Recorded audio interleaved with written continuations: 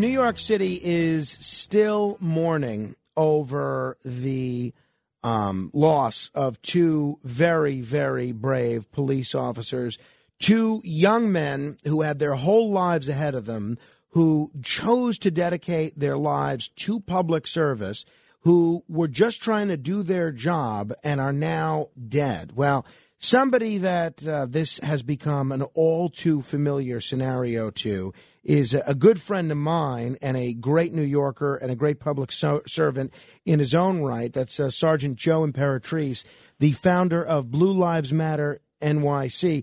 Joe, thanks for staying up late. I appreciate you joining me on the radio. Frank, I've been excited to come on with you all day, so I'm looking forward to it. Well, same here. And again, obviously, I wish it was under better circumstances. For people that are not familiar with your group, Joe, I think probably people have heard the term Blue Lives Matter. What do you guys do? What's your organization all about? Frank, it's incredible you say that because so many times when they meet me or they see me on TV, they'll say, wait a minute, I thought that was just a slogan. I had no idea it had anything to do with an organization. Well, we're not just an organization. We're a registered nonprofit. And as Frankie said earlier, after the deaths of Detectives Ramos and Lou, me and my two co-founders, Carlos Delgado and Chris Brinkley, we came up with Blue Lives Matter NYC. We started off with silicone wristbands that were intended to raise just a little bit of money for the two families, and it blew up into a household name, registered nonprofit. We've raised close to $2 million, and the main purpose is to help the families of officers killed in the line of duty or diagnosed with life-threatening disease. But along the way, I've also been out there doing the best I could to advocate for police, to show that not every police officer is bad, because back in 2014 and 2015, every day you'd wake up and the front page of the paper or the news that you're watching was villainizing police officers, kind of like they've been doing the last few years. But, I'm going to do everything that I can with every breath in my body to try to change things for the better, Frankie. It's not always easy, but God has a plan, and I'm going to follow that path. It seems like of late, this year, even though it's only 27 days old, this year specifically, we're seeing an uptick in police officers being shot, not just in New York, but around the country. Is that actually accurate? Can you speak to that? Or is that just my perception that it just seems like there's more cops being shot these days? Not only is it accurate, it's reality. The first day of the new year, we had a police officer shot. Thank God he was alive, and lived through it. But in the last week and a half, 5 police officers shot in New York City, 2 killed, an 11-month-old baby shot in the face, a 40-year-old woman pushed in front of a train. What was it now, Frank, 2 or 3 weeks that we had the 19-year-old killed in Burger King? The day after our 2 New York City police officers were shot, a Houston police officer shot and killed in the line of duty. Since then, we've had several nationwide. There's not just an attack on police. It's just a complete disregard for human life. And I truly believe that you have these politicians that go in front of a podium, spew hate, spew lies, don't give the facts, and you have people that are mentally ill that actually follow through and take this to heart. And they go and they follow through, just like with Ramos and Lou. A gentleman from Baltimore put on social media that he was going to have pigs fly. He took a train to New York City, and the first 2 cops he saw, he executed. And that's what we're seeing all across this nation. On top of that, Frank, bail reform. Weak DAs, just like we have Alvin Bragg in New York City, telling criminals, we're not going to prosecute. Pretty much go out and do anything short of murdering somebody, and you'll be back on the street. Don't worry about it. The criminals listen, and that's why we're in such trouble in all these cities. So what do you think is behind the uptick in police shootings? Is it a function? I know you specifically mentioned these certain prosecutors that don't really put an emphasis on prosecuting criminals. But even Alvin Bragg always said that he wanted to refocus the efforts of his office on violent crime. I can't imagine Alvin Bragg would have been okay, even tacitly, with police officers being shot. Why are we seeing these people, whether they're criminals or people that are mentally disturbed or people that are mentally disturbed, people with a lengthy criminal history, why are we seeing them target police officers just for being police officers all of a sudden? It's a different style of policing. I have 16 years on. I hate saying that because it makes me realize that life is going before my eyes. But when we were out there, we had the support of not only our neighborhoods, which is still the case, but our politicians. And we went out there and we were police officers. We followed the law. We swore an oath, and we did everything possible within our training tactics to keep our neighborhoods safe, Frank. We'd go out there, and it was a mutual respect between us and the bad guys. Now, that might sound dumb to some people, but they knew that they were going to push the limit as long as we weren't around. But if we caught them, it was a game and they lost for the day. But it was a mutual respect.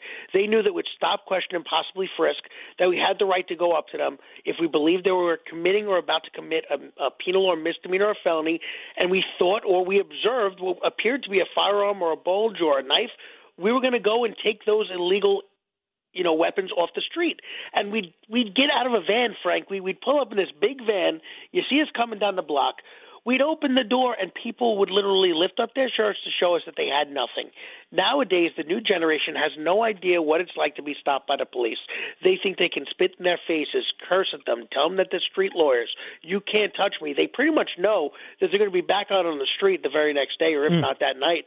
So this is the issue. So if we can go back and slowly convert back to real policing and accountability, Frank, if you get caught with a gun today, you're out the very next day. Majority of these shootings that we're seeing, these guys are out on open gun charges, open gun cases. There was a time where you got caught one time, 3 years you were in jail. 2 times, 10 years. So if we went back to that and there were consequences, accountability, there'd be a huge shift. We're talking with Joe Imperatrice. He's the founder of Blue Lives Matter NYC. You could check out their website, bluelivesmatternyc.org. They do a lot of great work helping the families of fallen police officers. Joe, this was New York City's Mayor Eric Adams a couple of days ago talking about his plan to combat gun violence, is what he said. We are going to do a lot more than pray. We're going to turn our pain into purpose. We're going to unite and take action.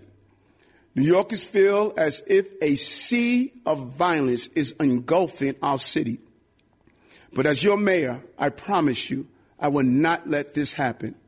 What's your take, Joe, on what you're hearing from Eric Adams? Is this someone that you think has a handle on the situation? He's had it rough since day one. I think he spent more time in hospitals than he has in his own office. And it's not like he's been able to sit down and actually celebrate being mayor, especially with his police officers getting attacked so often and the high-profile incidents. I think Eric Adams has the best of both worlds. Now, why do I say that? Well, he was a state senator, if I'm correct, the borough president, and also a captain in the largest police department in the world.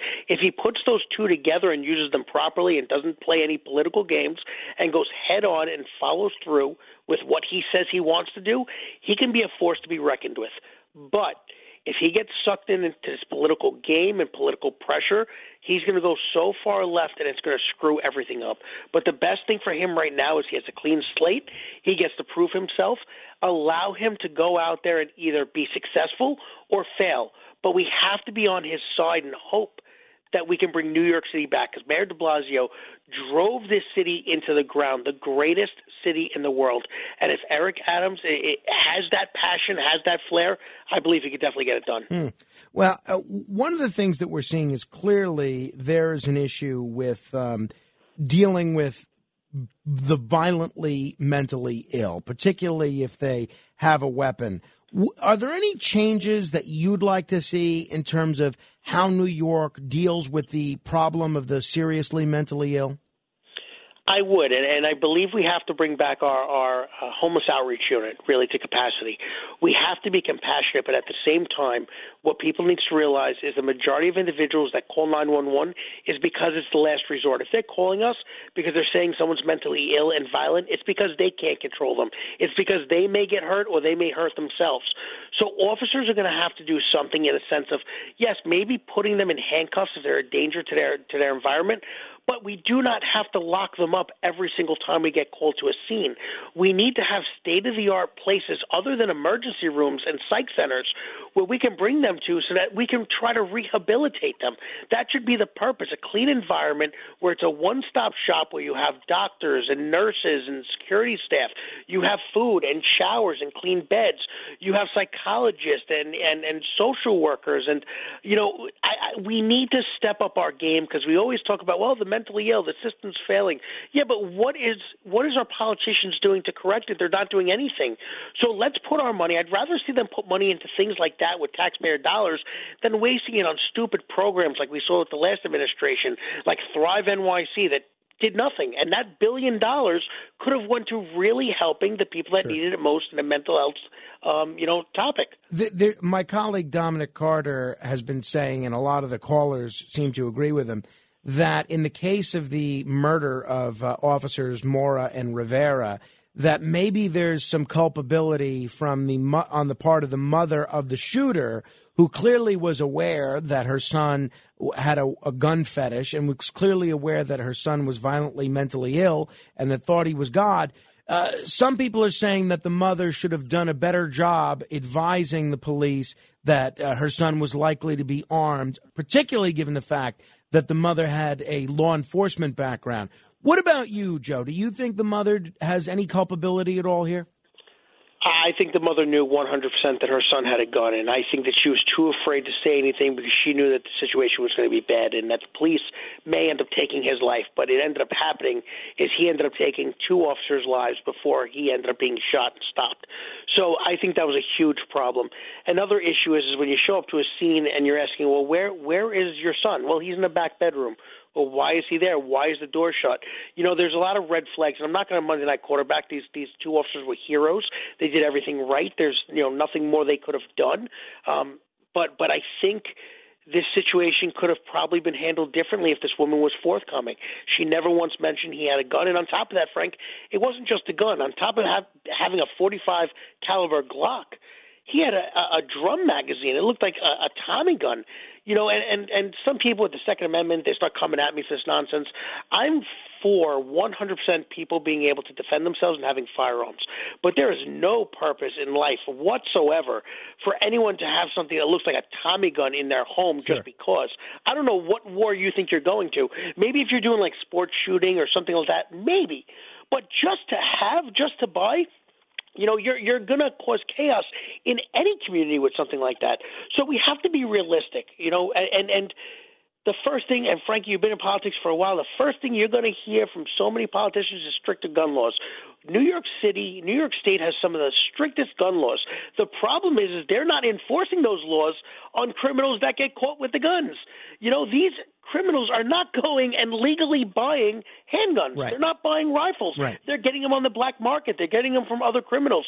So the purpose is when we catch them, throw them in jail, lock away the key, and let's have some accountability. Yeah, and it's just such a shame. The more you read about officers Rivera and Mora, they both seem like such great guys, and especially given the fact that Officer Mora was an organ donor and he's still saving people's lives in death, really says a lot about them. Now, Joe, our radio station is doing a moment of silence Friday morning at 9 a.m. We're also giving away complimentary Back the Blue pins. People can get it at wabcradio.com/pin.